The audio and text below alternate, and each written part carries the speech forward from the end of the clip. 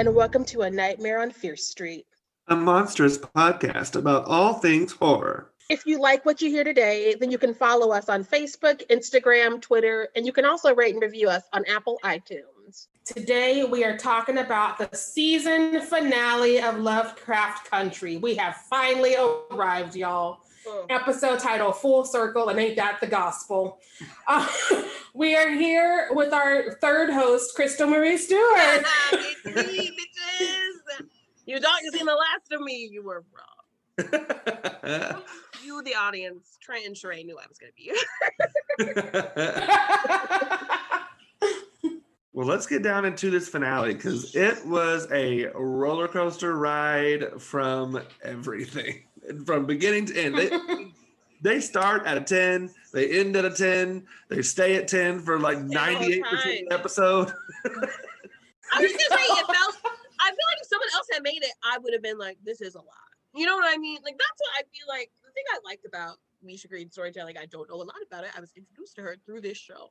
But the thing I like about it is she manages to be extra as fuck, but I never feel like, I always know where she's coming from.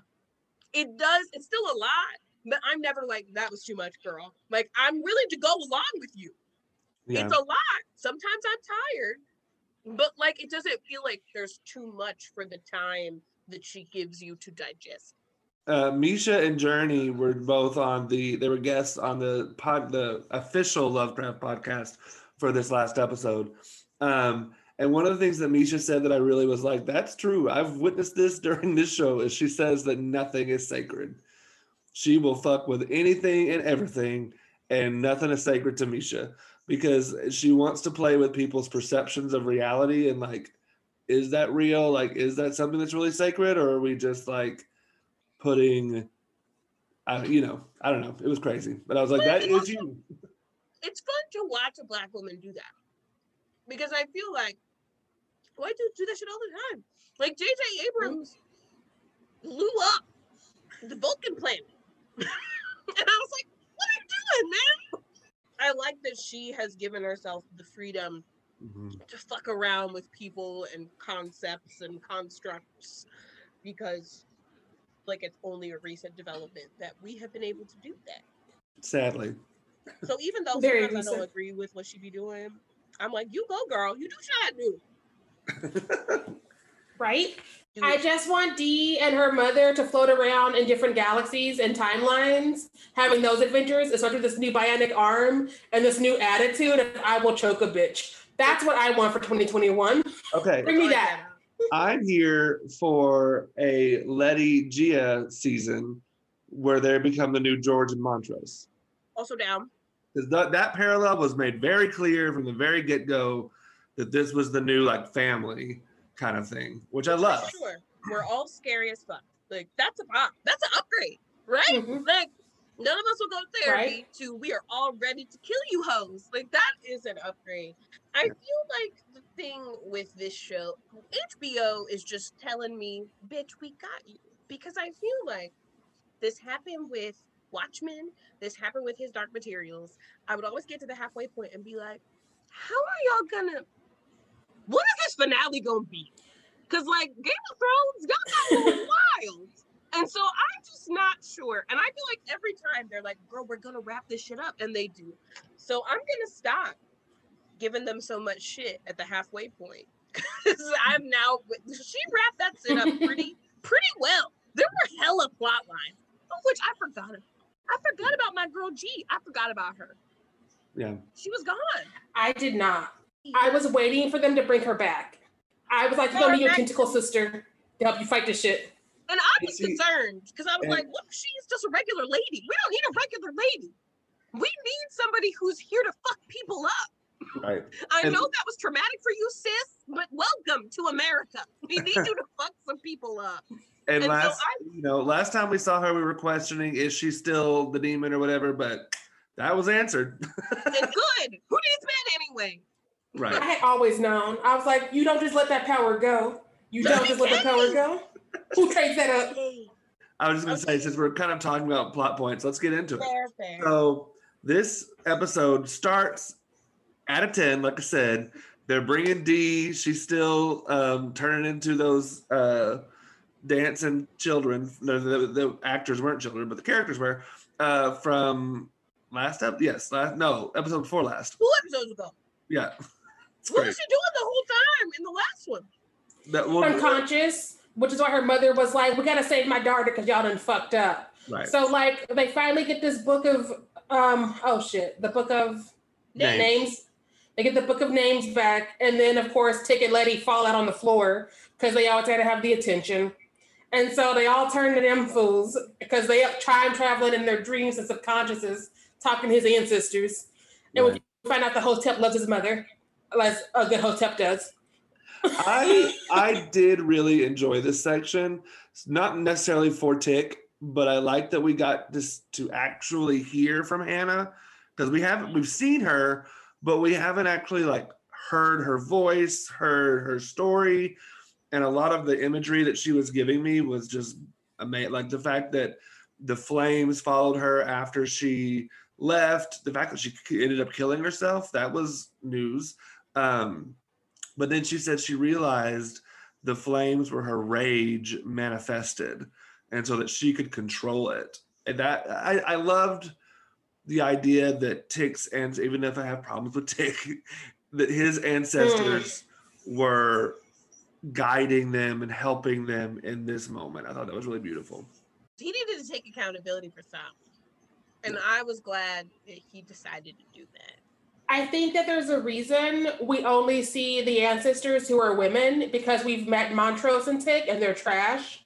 So we know Uncle George is an anomaly.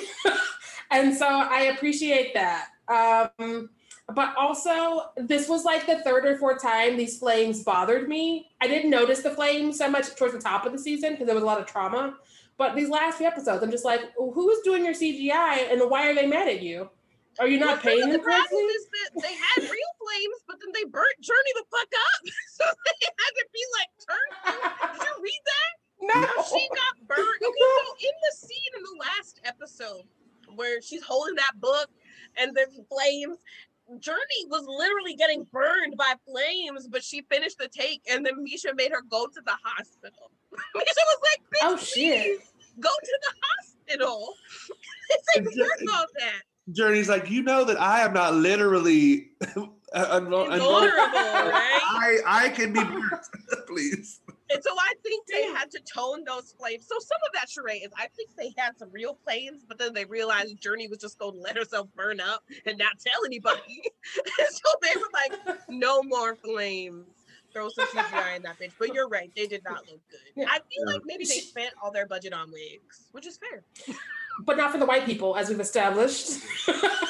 And for me, the flames they did not look great, but they looked weird enough to make me feel like this isn't reality. Like, we're not literally back in 1921 in the house that's burning. This is a different, otherworldly idea. These are like metaphorical flames. Yeah. Right. Like the last 2 episodes, I would say, and it makes me sad because Journey was definitely burned in this last one. But the last 2 episodes, I'm like, your flames ain't looking right. What happened? Didn't we roll in with a budget? What happened? And so maybe perhaps that scene was filmed earlier in the last one, and they were like, turn all these fires off. Fires. We got to rebudget. Right. When we went to see his mommy, I was like, y'all, like, if this is what and if it hadn't been Mish, I would have been like, I need to wait for Trent to watch this. Trent is our screener for these. Because I was like, if this is going to be some of this, my mommy apologizes to me for making me age shit as an adult. If this was going to be Baby Boy, the Redux, I needed to bounce. Like, I don't want to see Jody anymore. And then I watched it and I was like, no, we're holding bitches accountable. That's okay. This is good. I'm glad Hannah got to talk. I'm glad Mama got to talk and she wasn't just like, because that happens a lot. I feel like in shows in general, like the father is the one we avenge and the mom is just like somebody we talk about sometimes. So I liked that she had like her own agency and we didn't just talk about her while we were being homophobic. She got to be like, bitch, stop being so homophobic to your daddy. Like, it's fine. We needed that. We needed that because, like, some of my friends have been pointing out that Misha takes care of Black women in this series, but like not so much the gay, lesbian, non-binary, trans friends, which is why it's very triggering to watch. And so it's just like another issue with why is feminism not ever inclusive enough? But also everything on TV is harming people, so I don't want to specifically come for Misha, and so it's a weird dance for me. Well, the thing I like about Misha, though, is that she acknowledges my experience is not universal. I probably should have handled that better. Because, like, she even responded on Twitter when people were dragging her. When she was like, listen, y'all have a point. Good. I tried to do too much. I should have given the storyline more attention. I really wanted to include it, but now I realize I probably did not attend to it as well as I should have. I now know better for the future. Which is the other reason why I just want more women to be in charge of things, because I feel like most of the time, when it's not white ladies, sorry, white ladies, when it's Black ladies or other brown ladies, if you're like, this was triggering for me, they'll usually be like, oh shit, I didn't even think about that. Thank you so much. I'm gonna do better. Whereas like some white dude, like David Mamet, won't even let people have talkbacks of his plays. Let's not. Like, I can't even go down. I'll be on it for 3 hours. But just to clarify for the listeners that when Misha responded back and was very like acknowledged that the storyline was not handled correctly, she could have done better. That was about Yuhima's death. That's part of the thing where maybe in her writer's room she just needs more queer people, because that's something that a queer person in the writer's room would have. That's what I always say, like especially in TV, when it's always a writer's room, it's never just one person. Unless you're Tyler Perry, which is another conversation we won't have today. Because the point of a writer's room that's so great is you can make sure that you have lots of representation in the room. Because even if you're a Black woman telling a Black woman's story, if you're not a queer Black woman, there are going to be aspects of it that you are knowledgeable, and that's fine. That's why you hire someone else. And so I'm hoping that people take that into consideration as like, maybe you should just make sure that there is at least somebody in the writer's room of every group that's represented. Yeah. Yes. 100%. And well, to bring us back to the show, the episode, the one thing that Dora said that I really loved is that she didn't have a choice in. It was about at one point taking her talking about fate and like, because he knows he's going to die. And he's like, I don't want to die. And she's like, well, sometimes we don't have a choice. I didn't have a choice to love Montrose and George, or to create that family. And she said they were both parts of my soul, which was just a beautiful moment of a different idea of what family can be. That's what and I don't want to go too far down this rabbit hole that we could spend another 3 hours talking about, but like, in television, it's definitely a theme, though. It is. You're right. And in television, so let's say like a man and a woman have a child, and then the man wants to, but they're not together. Then the man starts dating someone. Then there's that weirdness. It doesn't have to be weird, or the woman, whatever.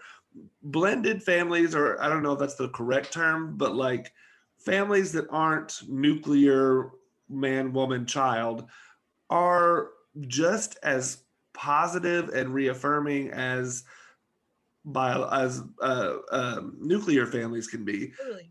They can also be as toxic as they can be. It's it's all about the people, and it's, as we see in this show. But yeah, I just really like that theme, that family is what you make of it, because especially as queer people, you kind of have to create your own family, because more often than not, you're either not accepted at all in your family, or they just don't get it. They just don't understand. They're not listening. Or like that biology doesn't mean that people are going to inherently like understand where you're coming from or treat you well. Because like there's this whole thing where like Atticus is technically a part of multiple families, and there's toxicity in all those homes. And so I just feel like that was something that I liked that this show did that. That's why also another reason it reminded me so much of a superhero origin story, because I think so many superhero origin stories are about losing part of your biological family and then making a new family with people that you choose. Right. Which is why so many queer people love books. And so that's something that I felt a lot in this story, with the outside influences being like misogyny and racism, but also magic. So I kind of like that too, that like so much of it was about rediscovering our biological ancestral lineage while also realizing that it wasn't necessarily more important than like family that we chose. It was like a big theme of this, which I think is why it didn't feel like a super downer to me of a finale. I've seen some people saying that. I thought it was kind of hopeful, as we're gonna get. Right. They're probably Tick fans. They're probably Tick fans, which who are you, Tick fans? So many Tick fans. So many people. These people must have never dated anyone. Right. I want to preface when I say Tick fans, I mean the character, not the actor. I'm a fan of the actor. I think Jonathan Majors is delightful. He's brilliantly talented. Great work. I'm glad his character died so he could play likable characters. So people don't box him in. Yes. Anybody else. So then the interesting part about this section too, to me, was that Tick in this is kind of dealing with emotional trauma while Letty is there getting the work done. She is studying, and great grandmama is there to help her along the way. And then they get back into the real world, and Tick and Montrose pick up the fights like they do, while Letty continues to do all the work. And I'm just like, are y'all ever gonna help her? Are you ever going to help her? So, but in this dream world, they heal Dee, but somehow her arm is still fucked up. And then we start getting ready to go to Artem, because now they know the plan. They know the plan about what Hannah had set forth years ago, and how to do it. So we're about to go to the Avengers Infinity War portion of this. So true. We have to say a lot of goodbyes, cry about our past. A lot is gonna happen. So Sheree, you're right. Letty's doing 95.9% of the work. She's reading books, she's finding people, and they still having the same arguments they've been having since he pulled him out of that weird racist house in episode 2. My question is, when Tick and Letty were getting into the car, what was going on under that trap door? Because they were like, oh, it's the Hounds of Hell, normal. Was it the monster or was it something else? Was it our friend monster? I think it was the friend monster. I think that now. But I didn't at the time. I was confused. Because also we never saw that monster go away. So I was like, does this monster, like, do we bury it and then it comes out? Like, is it a regular dog? Like, I just was concerned. This episode clarified stuff for me that I had questions I didn't even know I had until I saw that dog and I was like, oh yeah, I did wonder where the fuck that dog goes when it's not fucking people up. Like, do we play fetch with it? I guess it lives in the basement. So, and yes, I loved the scene. Again, one of the more well-written, so it's all well-written, but like one of the more powerful scenes between Ruby and Letty. They always be giving us some great material for those two.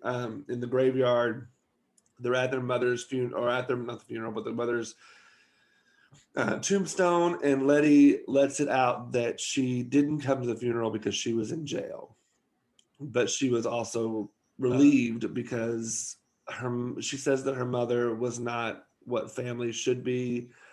I don't know. I thought that was really powerful, and I love that Ruby did not let her off. Like, it wasn't a complete "we're perfect now." It was, we've still got fucking issues, you know.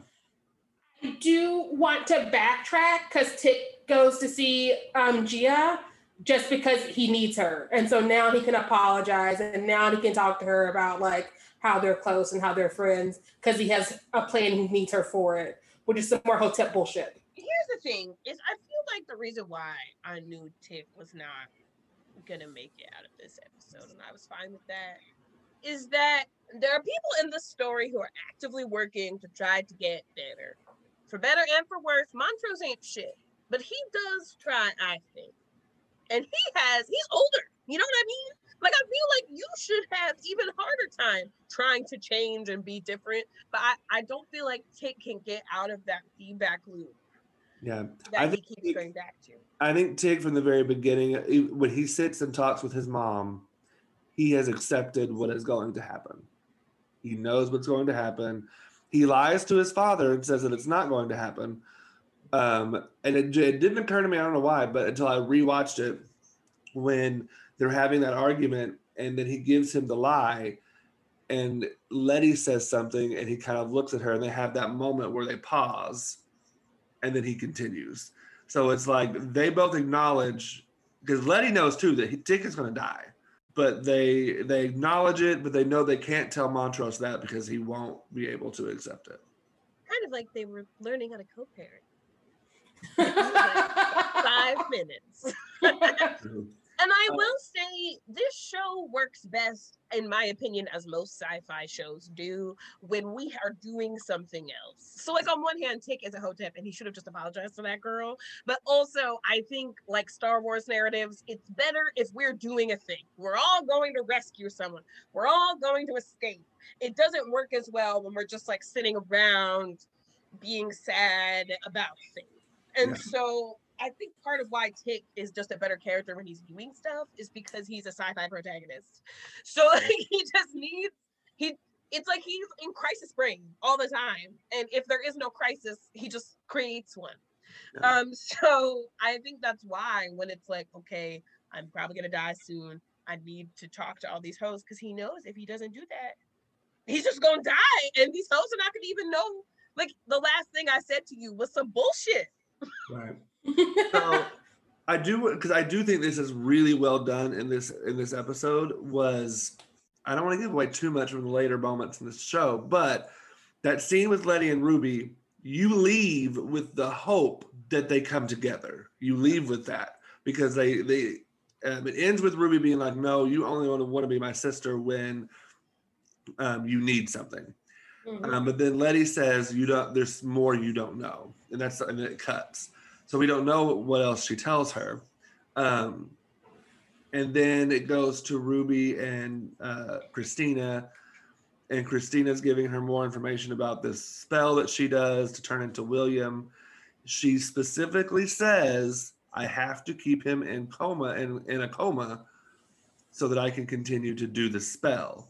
Foreshadowing for my idea for the end of this show. And then you see Ruby look at the vial that has Christina's blood in it, because she has to mix her blood with his blood and toenails and I don't even know what else, but like a whole bunch of stuff. So you hope that whatever Letty has told her is started to mend fences or something to build this relationship. I am glad they brought Gia back. One of my I have two favorite moments in the show, the joyous moments. One is when Tick you see him through the window and then it pans through the inside of the shop and it's his both biological and chosen family all working together, planning this. It was just a moment of like, I love this. And those of you who know me know that I am the biggest fucking cheeseball in the world. Like I love family dramas and family things that make me feel all warm and fuzzy inside. So this was a moment that I was like, oh, I want more of this, but I know it's a horror movie, so we can't do that. But I think a good horror movie gives you enough of that you care if people are going to die or not. Right. It wasn't death for death's sake. It wasn't just a whole bunch of death scenes. Right. But they did set up our two hopes for next season. So you had Letty and Gia on one table talking about something. Then you had Hippolyta and Dee on one table talking about stuff. And Montrose was doing whatever. Doing nothing. Drinking. I would accept any of those spinoffs, either of those spinoffs. Yes. I would do a nice holidays with the ladies of Lovecraft Country, right? Musical movie.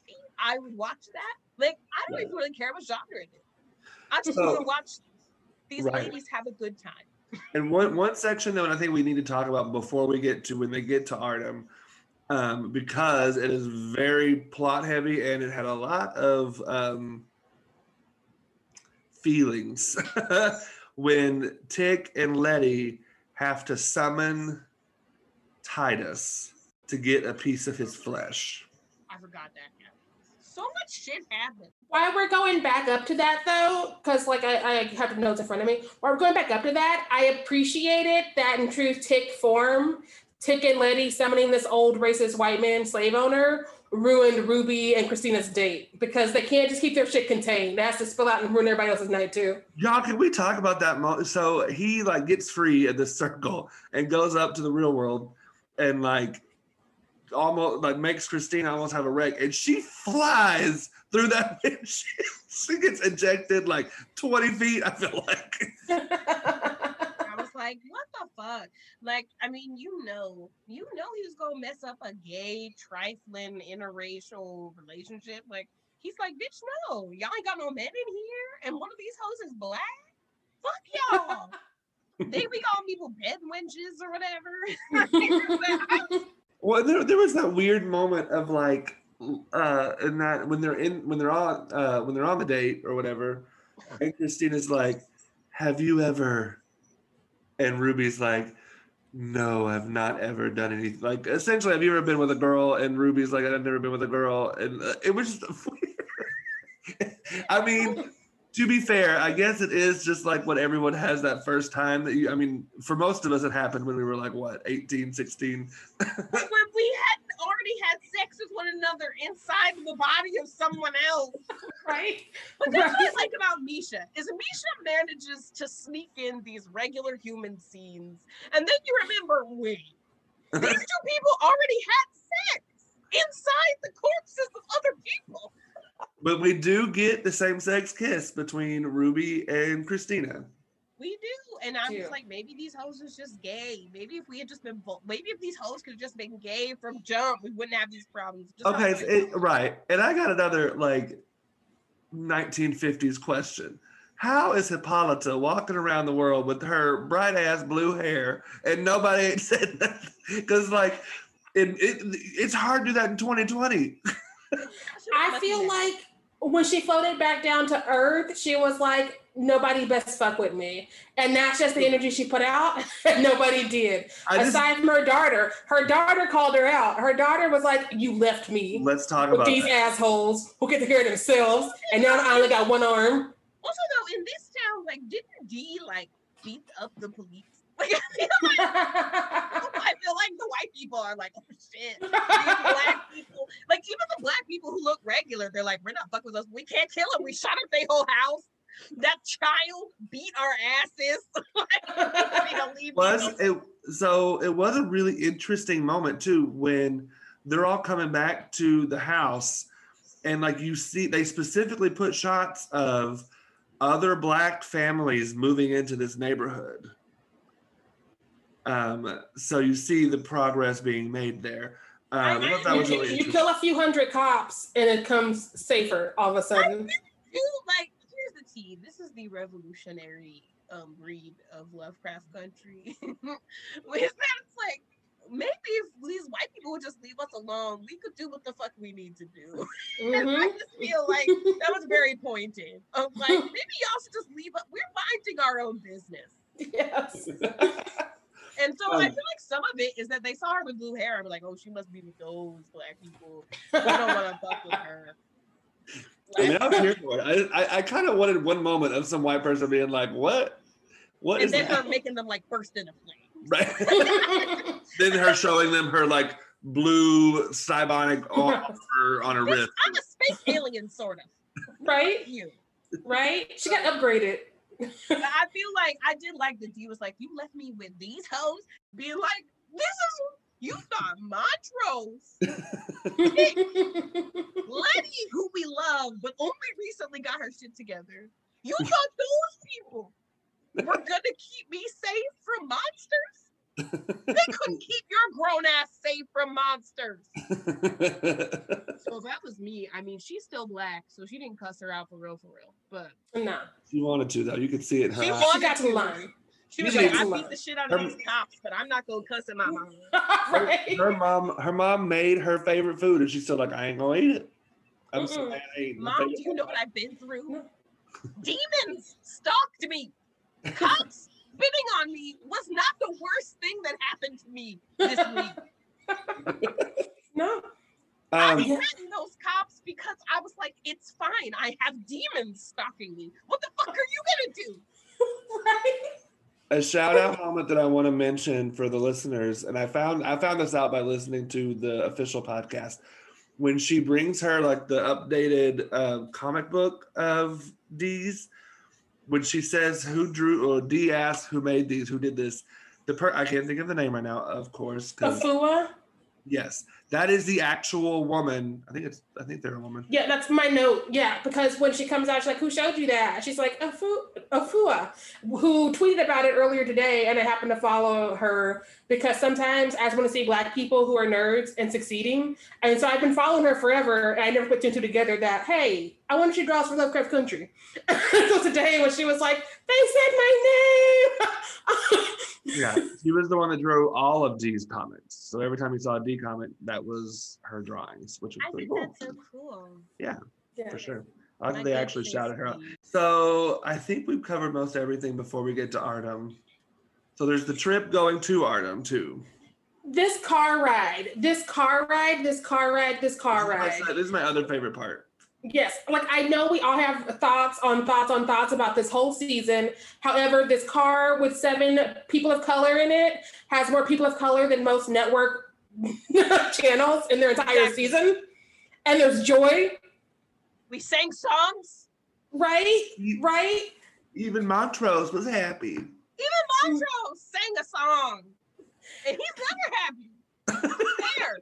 I get it, Montrose. I get it. I'm less mad at you than Tate for some reason. Maybe because you're not straight. But, only slightly. But yeah, like even he was happy and not ruining things, and like we were bibbing and bopping along, and I was like, I needed that. I needed a little break. Journey's Twitter was adorable because like she had her cell phone and she had them like practicing the song in the car, and the actor who plays Montrose don't know the words, and she was like, it's okay, you don't know them, and so he just started humming while they did whatever song it was. Yeah, the only thing he really says is he goes shaboop. That does happen, and Black people be doing that. Like Black people are always singing songs like that. It's like right, like harmonize. Like me and my friends used to do that. I also thought it was fun. It reminded me of.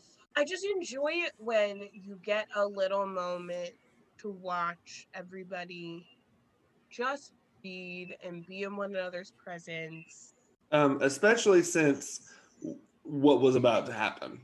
Like I needed that moment before we got to Artem, and just all hell fucking broke loose. Like I like that we have a little minute and jam and not be upset. Very season. I mean, not season. It's very Sense8. Yes. What I will say about this car ride is I was like, Ruby's a professional singer. Why is she like meeting them instead of like going for her runs and doing her notes? Which I didn't know might be an intentional choice. And now I do after finishing the episode. Because I thought it was just me being salty and being like, what is this? When I went back and watched it the second time, I picked, so I can't think of the actress's name. Aunjanue Ellis is her name. Aunjanue. I only know it because she was in the Clark sisters biopic on Lifetime, which was so good. And I remember her singing a voice from that. Yeah, Aunjanue, the just very specific choices that she made as an actress, knowing that she was Christina, were superb. And so, yeah, when I went back and watched it the second time, I was like, I don't like this. That's always my favorite thing, my favorite acting moment in any genre. The thing is, I knew Misha had some shit in store for me. I was not expecting that. But I like shows that make me want to immediately watch the episode again and be like, oh shit, how did I miss that? Like I love it. Yeah. And we had that moment right before they started the trip where Ruby like shows up, and they had that really pretty beautiful moment where Letty runs and hugs her and she gives her the vial of blood. But anyways, so I'm just like, I'm concerned. Y'all are too happy. I remember at the end of that car ride, I was like, when are the racists coming? Like, what's happening? Is the Klan coming? Like, what's going on? Right. So then we get to Artem, and they're all preparing for. Unfortunately, we were going to the Klan. Right. We delivered ourselves. They were so coming to us. We were going to visit the Klan. I almost the second time I watched it, because I knew it was coming, I almost fast forwarded the moment where Tick has to eat the flesh. Yeah. It's so gross. I can't. I mean, I guess thanks though, because he's the worst. Yes, literally the worst. My other favorite is Tick looks at Montrose, and Montrose like, I don't know, pinch your nose and go. Like, that's what I do with alcohol, I guess. Like, it's just like, ew, like y'all couldn't cook a little bit, just a little y'all bit. You gotta eat it raw. Like you wasn't even making me the steak raw. Right. I'm just mad. I mean, I get the point was that it was gross, but it reminded me of when poor Amelia Clark had to eat that like horse heart thing, and it was like all gelatinous, and I was like, oh God, she's gonna throw up. I, as an actor, was like, whatever the fuck that was they gave him that wasn't someone's flesh, that does not look appetizing either. So either you're a great actor or they did you dirty, and either way, I salute you, sir. I think it was leftover parts of Fitz from the second episode. They're like, we've got Fitz left. It's your anniversary. It's your clan-versary. Welcome back. So, and then we see Letty and Ruby up in the tower putting like symbols on the wall, protection spells, I think. And we find out. So when Ruby made that shift of, I'm putting Ruby in quotation marks, but yeah, when she made that shift. Imposter. When she made that shift of the car ride was such a great made me feel like a family, and I never felt like a family. That's not something that Ruby would have ever said. And when I said that look go over Letty's face, I was terrified. I loved that moment because one, it reminded me of when Christina was playing with those kids way back in episode 3, maybe. And she said something. I was like, did she not have a childhood? Was she never a person, or did she just appear? And 2, it clued everybody in that this bitch was not Ruby. And then I was like, she wasn't Ruby the whole time. And then I was mad at myself because we know we have this shape-shifting white witch out here with a bad wig, and we just assumed we were all who we said we was and got into a car together. Oh, but that moment when Ruby, or Christina now, makes it clear that she's Christina and Letty punches her, I was like, yes! Artist formerly known as Ruby. Right. I was conflicted this whole fight because first off, I'm rooting for Christina because she wants to kill Tick, but also I'm weird about her wearing Ruby's body, which also checked me because I wasn't concerned about Ruby wearing a white woman's body. So I was like, oh, confusion there. And then second, maybe because Black women don't cosplay as white women for ass pats. And same. So maybe, Sheree, you don't have to check yourself. Becky's need to check themselves, Sheree. Damn them Becky's. You feel your feelings. There ain't no Black women out here being like, hello, my name is Jam, and I'm here to give a lecture on Midwestern white women and casseroles. No one is getting paid to do that, Sheree. Sorry, I just like the 7th fucking professor has just been outed as a fake Black person. So I'm like, no, Sheree, you feel your fucking feelings. It's every week. Body the hell alone. It's every week now. I support you, but not your methods. Right. This Ruby out of this. All she wanted to do was give you a nice orgasm and mind her own business. Right. Y'all could have been the best situation because I don't know how many numbers are involved anymore because I haven't seen William in a couple episodes, so maybe it's just I don't know. But anyway, I also appreciated that it was just like so fucking Letty to throw hands on an invincible bitch just because she's in the moment and like, what else am I gonna do? She'll kill me anyways. I'm gonna hit her in the face a couple times. And so she like throws hands. I also like that I like that these hoes are just like, no, you have made it clear that you intend to fucking murder my ass. I'm gonna fuck you the fuck up. Right? You might have killed my sister. We gonna fight. You're wearing her at least. Right. So, yeah. Words. You're wearing my sister's body. Square up. I know how she fights. Right? And so that fight ends with Ruby Christina, Christina Ruby. pushing Christina and friends. pushing Letty out the window. And Letty falls and presumably dies. We'll get to that in a minute because I'm confused. I didn't buy it because, first off, this is Letty's show. However, I was concerned because she no longer, we didn't talk about that, but Christina took away the mark that made her invincible when they refused to give her the book. What a Karen-ass thing to do. Right? Right? Ass Karen-ass bitch. Yeah, I was concerned, but I figured they were going to kill Tick, and I knew they weren't going to kill both of them in the same episode. And Misha Green rules. If I don't see a bitch die in front of me, I don't trust it. And there was no blood. If you look, because usually when they show someone fall, like die from a fall, there's blood that like starts bubbling out, but there was none. So it's like, I knew my good sis was probably going to be alright. I think the magic baby is finally holding up the end of the bargain. Baby, living here rent-free, taking up all this space. Right? Knowing the daddy trash, so you got to make up for all the daddies put her through. You better have something of value to contribute. Thank you, Right. Magic Baby, Right? for showing up to this party. Right. And so this whole scene though is like cut in with the fight with Hippolyta, Montrose, and Gia on the bridge, and they are getting like mobbed from all these white people with pitchforks, and I was like, I am not okay with this imagery. They Right. look like It was like a Black Friday sale at Hobby Lobby, and they wandered in on accident.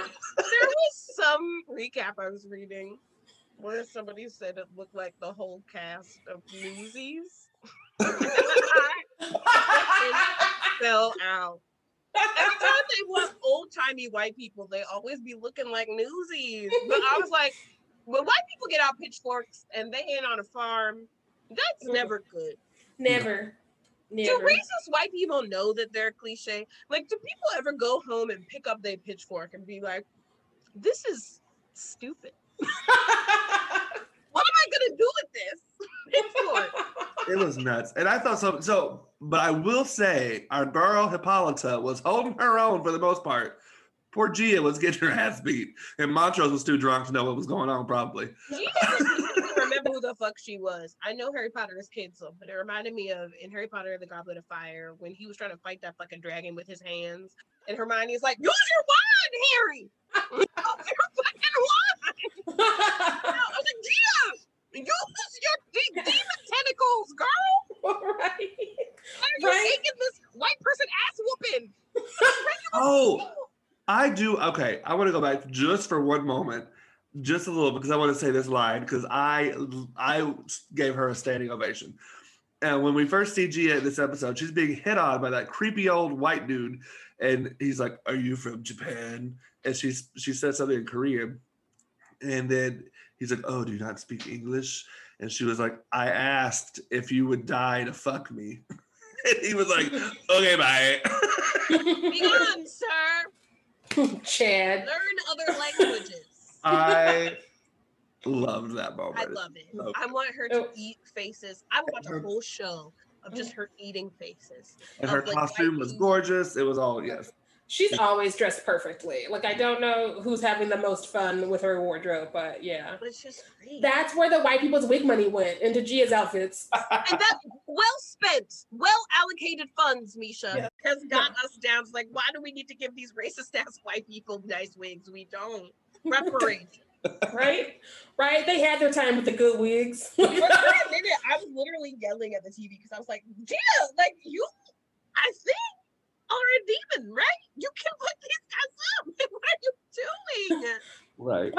Part of me wonders, and I don't know if I rewatch it to try and clock it, but part of me wonders if Gia knew her role because she saw Tick's future when they was fucking and her tentacles came for him. Ooh, that's a good point. I didn't think I wonder if she was like, I have a role. And she only has so many tentacle times, right? Like, yeah. And so, like, if it's like, I'm at like 98 and I only get 100, so I can't fuck these white people up because what if I get there and I can't do the thing? Mm-hmm. I don't want to have, ED with my tentacles. So I need to reserve the tentacles. Right? So I was like, you white people had better be glad that she didn't just go full ass octopus succubus on y'all. Right. It's Yeah, tentacle for all of them. They's lucky. Let's check in with Dee though, because I was pissed. Dee was in the car by herself, and I'm like, why do we keep leaving her to fend for herself in this world of shit Tickets brought them? And she's sitting there reading the damn book about what's going on with a damn flashlight in the middle of the woods with the monsters that we don't like. Maybe that's why. Maybe it's because they were like, she's literally got the book. She knows it's going to happen. So she's going to be the most prepared. But it's like, she's also 10. Right? 10 With one arm. Think ahead. We think she only got one arm right now because we ain't talked about what had happened yet. So she's sitting there with one arm covered, and we think it's the one that they scratched up because Montrose stopped her from fighting for her life. And she's reading this book. Montrose always picks the worst times to be helpful. It's like, you abandoned and beat the shit out of your child, and now all of a sudden when he wants to die to save the fucking world, now all of a sudden you're like, no, I can't help you, sacrifice yourself. It's like, He reminds me of a toddler who wants to be helpful, but they fuck up everything. They're like, I'll help you clean by putting mud everywhere. And it's like, you know what? You're adopted. you can Go help home. me, Montrose. Go home. Go home. So, but yeah, and so Dee's in his car reading the thing with the flashlight, and just to make things truly full circle, we start seeing the little monster come back that we saw in the first episode. But it tries to attack her, and Dee now has Tick's little pet is now her little pet, apparently. Darth Scooby is what I have christened him. Our family Great Dane, who is also a demon. Right? And was happy to kill the other demon. It was like, don't fuck with my girl. And I do see a whole show of just Dee with her demon dog on a leash. And her bionic arm. And these people being like, we leave them the fuck alone. I don't know what kind of dog that is. Because black people don't be liking dogs anyway. You got a big dog and they're like, what the fuck? And so they're like, I don't know, they got some big dog. I don't know what kind of dog that is, but it leaves me alone. And I don't know. It might have been an episode you were on, Crystal, and it might have been you that said it, but like when we were talking about what is this monster, and we were like, well, maybe it's different when Tick summons it than when the white people summon it. And it was bigger than that monster, and it was different than that monster. And not afraid of light. So I'm going to talk about this some more when we get there. People in magic. Yes. This is not me talking about white people in general. White people in this story. White witches on Reddit. I don't want to argue with you. I'll argue with you about other things, not about Lovecraft Country, which is a fake show. But like, this is in this world, like colonizing people's magic means that one, it doesn't work the way you think it's going to, because it wasn't for you in the fucking first place. And two, it has deficiencies which come from the fact that and that is sort of true in magic, in that there's a whole thing where a lot of black magic, and I don't mean black, I mean like magic by black people, whether African or from the diaspora, is very ancestral in its nature. It's very, very much about like where you came from, and that can be both birth and also like the land. Like it's a very earthy and grounded, and like root work is literally some of what they call it. And so if you try to do ancestral magic when you are not one of the people whose ancestors are doing the thing, it can fuck you up because the ancestors like, who is this? Like, who is this in my house calling me up in the middle of the night trying to get me to beat the shit out of my own kids? Fuck you. Right. And so I think that's a really pointed thing that they have to say about black magic and black stories, and how like if you try to steal it, you don't do it better than us. Right. Well, and I think there's points in the story that really highlight that now that you're bringing it up, and I'm thinking back on it. Like, for example, Titus Braithwaite, whatever, I'm drunk. When they go to that museum and it's his exhibit or whatever, they talk about how he's an explorer, and these people gave him these gifts. I mean, did they know? Did they? I like that shows like this are starting to acknowledge that. The show in and of itself is kind of, the book and then the show are kind of their own way of doing that, right? Because like a lot of genre fiction writers of old pulled on a lot of really racist, fucked up tropes in order to make a lot of this stuff. And so Black people using these genres to reclaim that legacy is like its own form of like really awesome reparations. Mm-hmm. But also going back to, you were talking about how Black magic, not again, you know, we've already discussed it, but magic from the Black diaspora. Yeah, culture. Anyway, but they literally used their ancestors in this episode. So like, and Titus never did that, and his ass got burnt up. Christina's daddy got turned to dust, and we're about to see what's gonna happen to Christina. Like, y'all, leave us alone. You already enslaved our fucking bodies. Can we sleep? Or if you want to learn it. Don't like steal it. Yeah, like teach me. But like, no, they don't do that. They just fucking steal it. You want to murder my ass? Fuck you. White people can't. That's what makes me tired. Here's the thing with my girl Christina.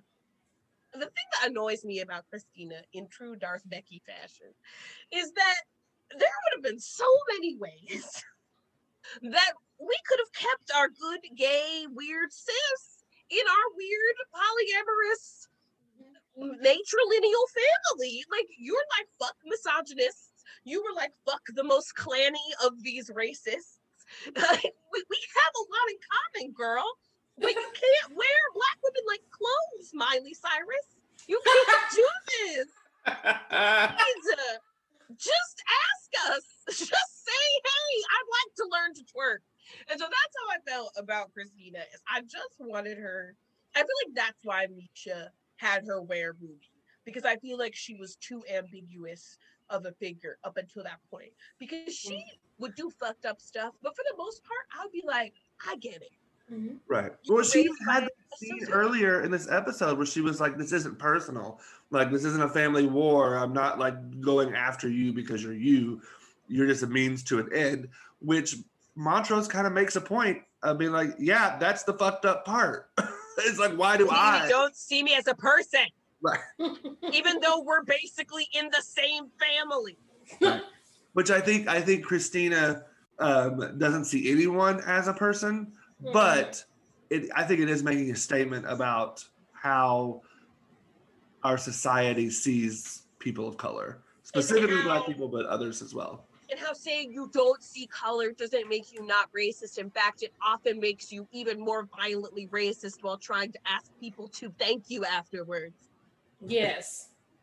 Right. Christina. So I feel like Titus was like old school clanny racism, and Christina was like in the 90s they taught me that I should just treat everyone the same. I watched that Disney Channel show about South Africa, and they were great. And now I'm gonna slit your wrists and ask you to say thanks. It's nothing personal.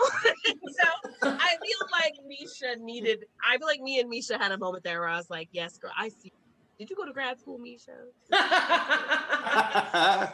But speaking of the slitting, Christina was not joking when she said she needed his blood.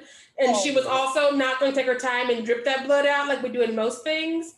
No. She ran at him with a knife and opened up his arms, like full arms, and then danced in the blood in her white dress. She almost won me back over because I hate Tick, but also she just got through wearing ruby. So I was like, oh. I will say mirroring too, because the last Letty for a long time was always wearing white and getting covered in blood. So it was an interesting symbolism. Be so pale and covered in blood. It is telling. I don't want to spend too much time on this, but it is telling that we did skip the part where Tick got baptized. Whatever. I don't care about him. But you're right. It don't matter. Get baptized. That was pretty sweet. It was a nice moment and whatever. But Hoteps go to church. Here. Hoteps do go to church. Yes. After they treat you like shit, and then they find the Lord, and that means you're not allowed to tell them about themselves. Sorry. Sheree and I have a lot of trauma around Hoteps. Yes. We are projecting entirely onto Atticus. It's not all his fault. Not all his fault, but like 99% his fault. Is. I've seen how he treats Letty, and I'm like, Letty, you need to let that go. Maybe Christina doing you a favor. He let her go. Now he's a martyr.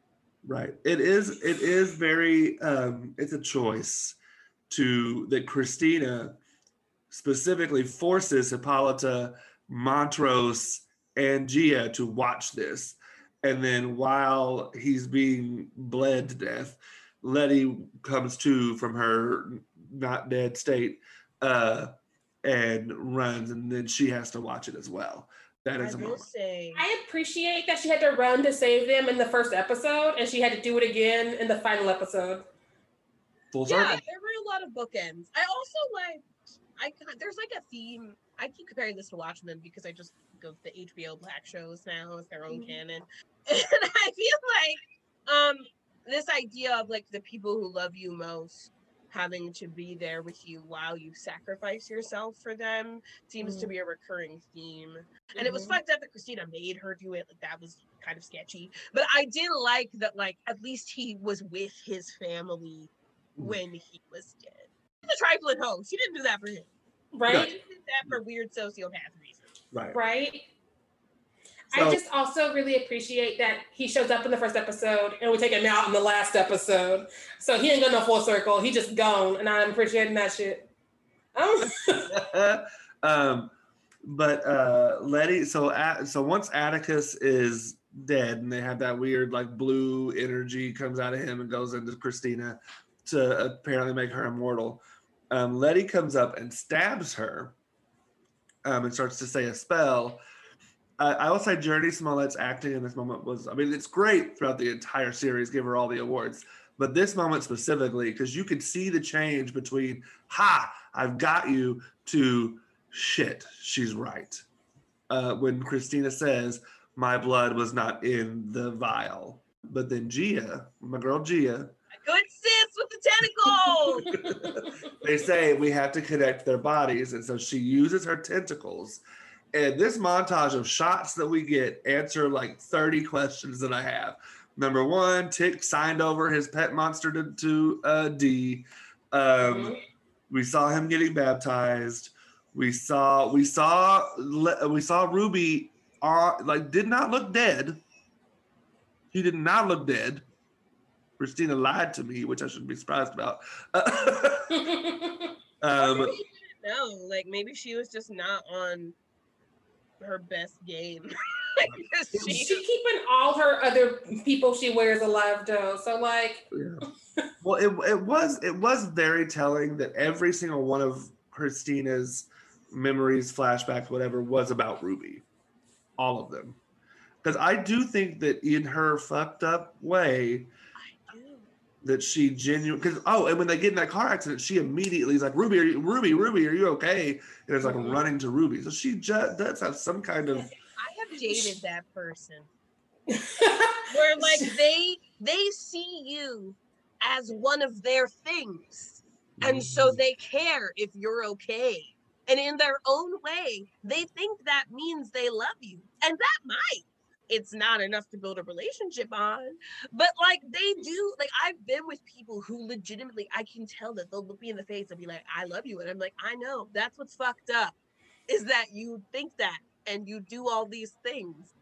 And I feel like with Christina and her trifling ass, Fitzgerald Grant ass dad, like, and his cult of demon Klansmen, like, where was she gonna learn healthy relationships from? There weren't no healthy relationships on TV. In the 50s, except the Addams Family. Maybe they won't let her watch that. They should have. No, she also had that line towards the beginning when her and Ruby were still gonna like do something together about the situation, where she was like, if this doesn't work, I've killed my whole family for nothing. And so I feel like also Ruby was being inserted in as family for her because she literally has killed everybody else. But also, you killed all those other hosts because they treated you and everyone else like garbage because they're racist cultists. And Ruby just was. What did Ruby do? But I get it, Christina. You don't understand morality. It's confusing right now. But I agree, Trent, that it felt very specific that so many of her own Christina's flashbacks were about Ruby because she hasn't actually known Ruby that long. Right, because about Ticks were a lot of them were about Letty, of course.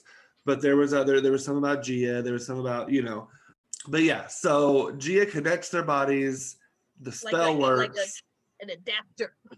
It's like a dongle. Right. The spell works, and Christina has been magically castrated. magically castrated. That is a way to say it. But I'll let y'all say this because this was a good moment too. Letty comes up to her and she's like, you stripped me of my power. And Letty says that no, she stripped all white people of magic. All of them. Every single one. And I didn't know that I needed that until it happened. Because I just really enjoy that Misha Green from jump. I don't know if it's like this in the book, but Misha Green from jump, from episode like 2.5, when we started to acknowledge magic was a thing and it wasn't just random demons. But like, that it's like when white people use magic in this timeline, all they do is oppress people and make cults and do fucked up stuff. And what are black people doing with their magic?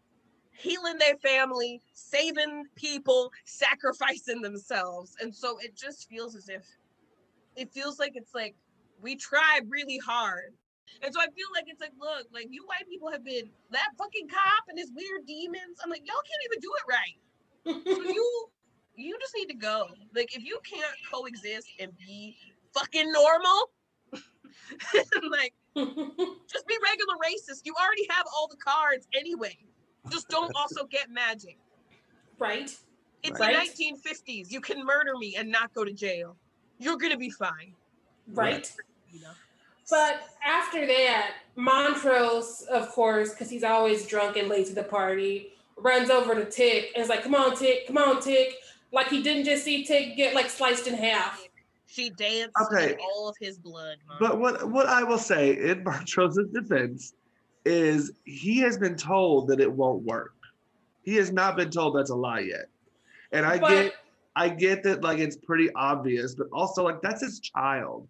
He didn't care about that child until 2 seconds ago though. And he just watched his arms get open. His arms were open. They were flapping in the wind. He's also probably drunk still. I always give him that credit. Like, he's not sober.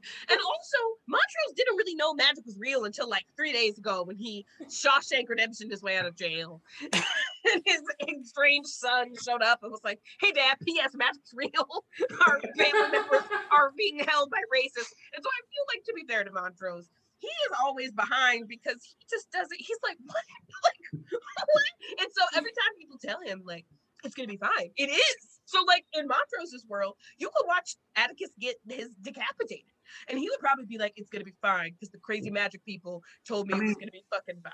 Right. And to be fair, I mean, we watched Letty fall from like 6-7 stories, which to any other person would probably kill them. But something magically happened and she didn't die. So like she wasn't a Hotep, so she got another chance. Fair. I don't know. I did feel for Montrose in that moment because I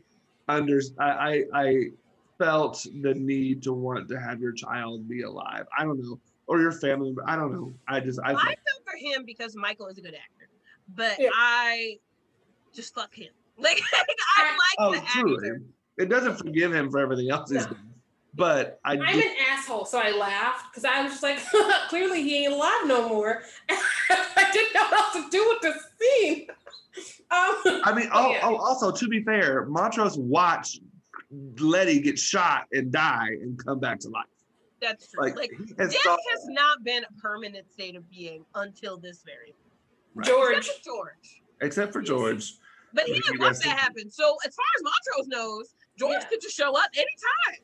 We met our great grandparents this weekend. Like today. We met our great grandparents today. So like I have to give Montrose some slack because like it's intense for him right now. And Michael is a good actor, but also I was just like, Montrose, now we've been asking y'all to have this conversation for 18,000 episodes. And now when the man was bled to death before your eyes, you suddenly want to be like, hey, let's talk about all this trauma that we've been not talking. And now I want to be a father now that it's too late. But Atticus, I will say, fuck Atticus, but he did get his little drag in, his little posthumous his drag. Letter. Because Hippolyta gives Montrose the letter that Atticus wrote to him. Which is kind of sweet, but it was also like, remember when you were an ain't shit ass father? Well, I'm having a son, so you get another chance, don't fuck it up. You said it much nicer than that. But I was like, fuck you, Atticus, but that was some petty shit. I would say that shit too. I'm like, look, now that I'm dead, you were a shitty dad, do better. Bye. So yeah, and that letter is being read voiceover as they're carrying Tick's body out of the ceremonial site or whatever. I did think it was really interesting. Journey on the podcast, Journey said originally, because they were scared that Journey and Gia and Hippolyta, like the women, which is stupid now that I think about it, that they couldn't carry Tick's body by themselves, so they put sandbags, but that wasn't working. So Journey was like, "Can we just carry him? Like, can we just do that?"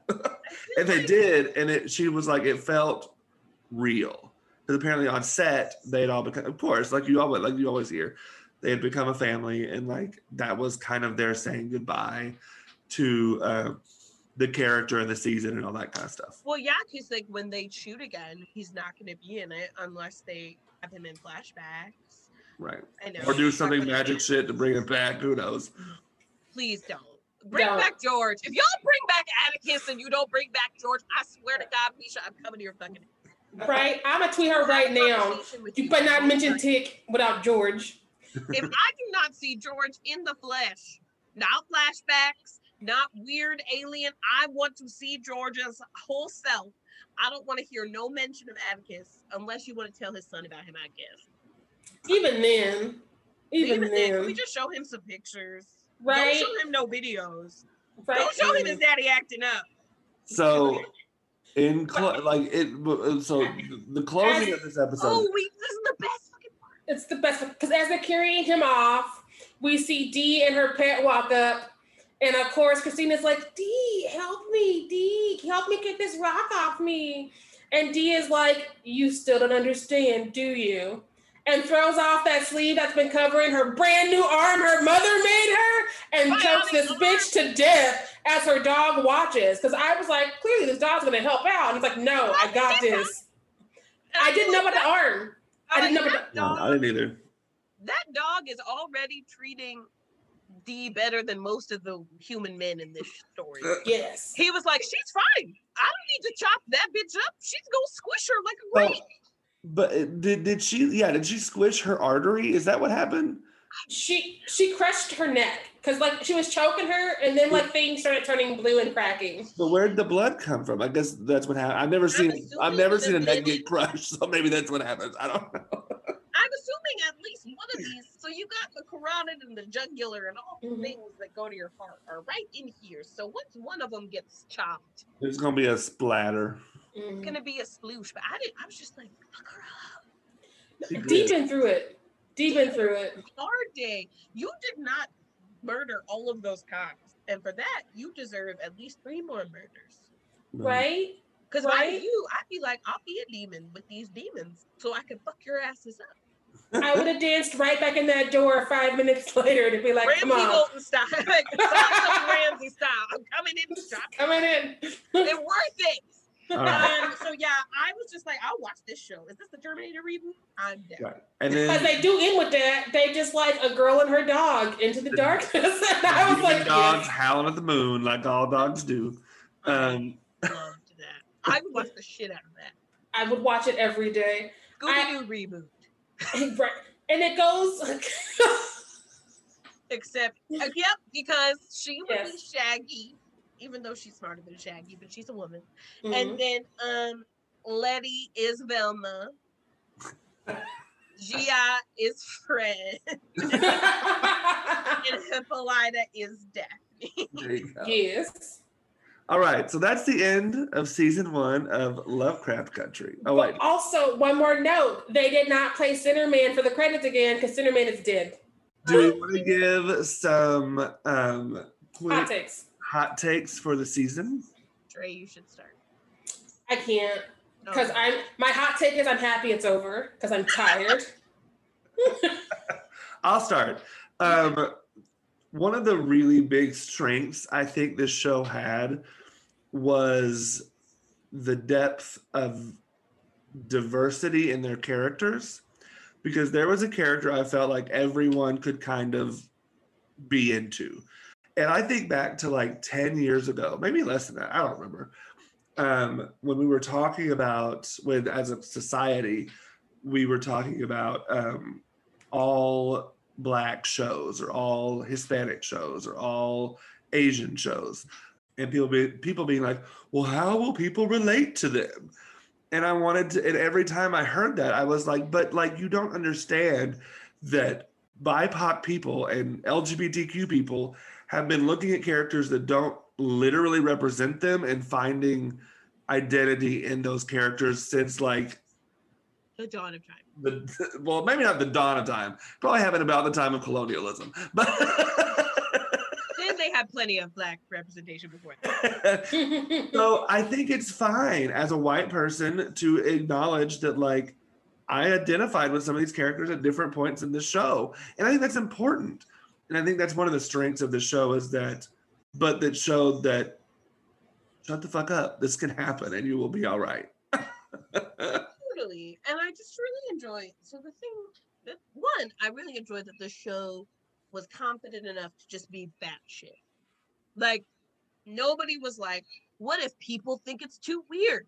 They were like, no, like, we're weird and that's our thing, is being fucking weird. And I appreciated that because I feel like so much of what frustrates me about shitty television is that you have so many episodes. You can do whatever you want. You can do whatever you want. And I feel like cable shows have more freedom because you don't have to like come up with 22 episodes of it and try to get picked back up halfway through the fucking season. Like, it just feels less like a campaign. People could just make the shit they want to make, and then if you don't like it, we won't do it again. I just get so annoyed when I'm like, some shows obviously want to be fucking weird, but networks are too afraid to market them appropriately. And so then they doesn't get the audience.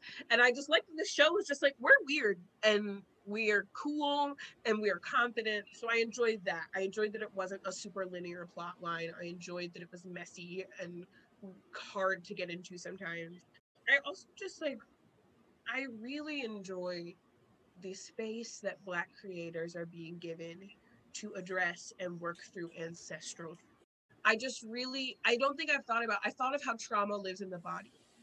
And I've thought about trauma, but I haven't thought about it as a generational ancestral thing. And I feel like in Watchmen, they talked a lot about the generational aspect of it, but this one I think got into the nitty gritty ancestral aspect of it, where like not only is it generational, but it's been going on for so long.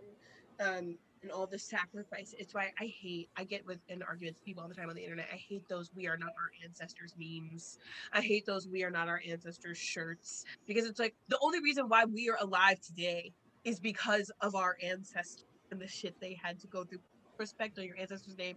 So I also like that the ancestors weren't just spoken about, but they were actively working for our heroes in the present moment, and that we acknowledge the sacrifices they made past and in the present in order to make sure that the Black youth could continue to climb. So I think that was my favorite part of this. Maybe if we keep working and being selfless, we can make our own families and make it a world for the kids to be in.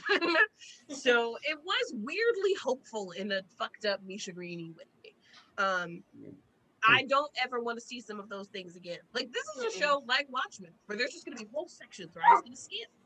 Like, when I rewatch this show, I'm never going to watch that gay guy get fucked up ever again. I'm never going to watch the Emmett Till stuff again. There's just certain things that I know are going to be too hard for me to rewatch. But the cinematography of it and the storytelling of it is just so gorgeous that, like, I will rewatch it in, like, a few months. Yeah, after a break. I need a break. But that Hippolyta episode, I can watch that shit right now. Yeah, which leads into my hot take. My hot take is I don't want a season 2. I want the spinoffs that we deserve. I want the spinoffs that we've identified with these characters who are more complex and more humane and human than Tick was. And a lot of them happen to be Black femmes. So sorry about it, HBO. Look, you got a Black femme lineup coming. Well, and Black femmes get left out of storytelling so often, even when Black men are writing it. Like, I think Jordan Peele is one of the few Black male creators I can think of. I guess Donald Glover. There are real female characters in Atlanta. Yeah. For the most part, like it was making me think of August Wilson, and like except for Rose and Fences, like very often the female characters are sidelined or plot devices or are seen as in relation to the protagonist. So like as a Black woman, it can be hard to find myself in certain things. And so yeah, I am always down for like more Black femme led things because I love that we spent so much time with those characters. And the good thing for you, Sheree, that you might hold some hope for, is if they do get a season 2, unless they pull some crazy ass magical shit, the only characters they got to do anything with are the 4 characters that we love, and then Montrose. Yep. That's a weird. I hate Montrose. We can kill him too. He can babysit. Montrose is there to babysit so Letty can go on adventures with Gia and fuck up racist white dudes. I think that my other hesitation to second season is that this show is very traumatic. And I feel like part of that was because it was anchored by a man who was damaged goods. And so I felt like getting out of this specific part of this world and into other worlds where there can be some more joy and where we can be less tick about shit would help me come back. Because I don't know if I'll come back for season 2 if it gets granted. I mean, happy for him, but it reminds me of when I was ready for Star Wars to be done with the keeping up with the Skywalker's portion of events. Like, there's hella space. We don't have to only see these guys, right? And so I feel like it's like, okay, there's like a Birds of Prey style, Letty and Gia, detectives with magical powers, fucking hoes up. I would watch the shit out of that. I would also watch Dee, Hippolyta, and George frolicking in space, solving space mysteries. I would also watch the shit out of that. I would watch. Don't forget Dee's dog. Spinoff. Don't forget Dee's dog in space. Oh, Dee's dog in space! I can't wait to see that little dog slide down through the constellations. Like, please, let's all hang out, and then maybe I'm sure Ruby's coming back. I firmly believe my good sis Anjanae Ellis and her and me because she deserves it. All right. So this is our last Lovecraft Country miniseries episode. Thank you all for listening. Thank you, Crystal, for being our third host for like half. Lovecraft Country home. Thank you to all of our other. Every time I come on here, I talk for 45 minutes. Thank you to all of our other guests that we've had on this season of Lovecraft. That we've enjoyed talking to everyone, getting everyone's perspectives on this show. There's just we keep talking about how our Lovecraft episodes end up being the same length as our like main episodes, but it's because the show gives you so much that you got to like unpack and figure out and dissect. Yeah, because it just goes everywhere. It talks about everything. History, future, present, past, all that. And yeah, Sheree, do you have anything to add to the end here?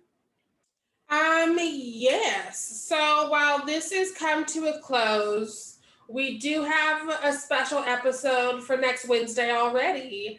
Our episode, What the Fuck? It's Callie Ott, an interview with Callie Ott, who was in WTF. Will be dropping next Wednesday because that's the Halloween Wednesday. So you should have more bonus content. You're going to have so much content next week. Just get ready.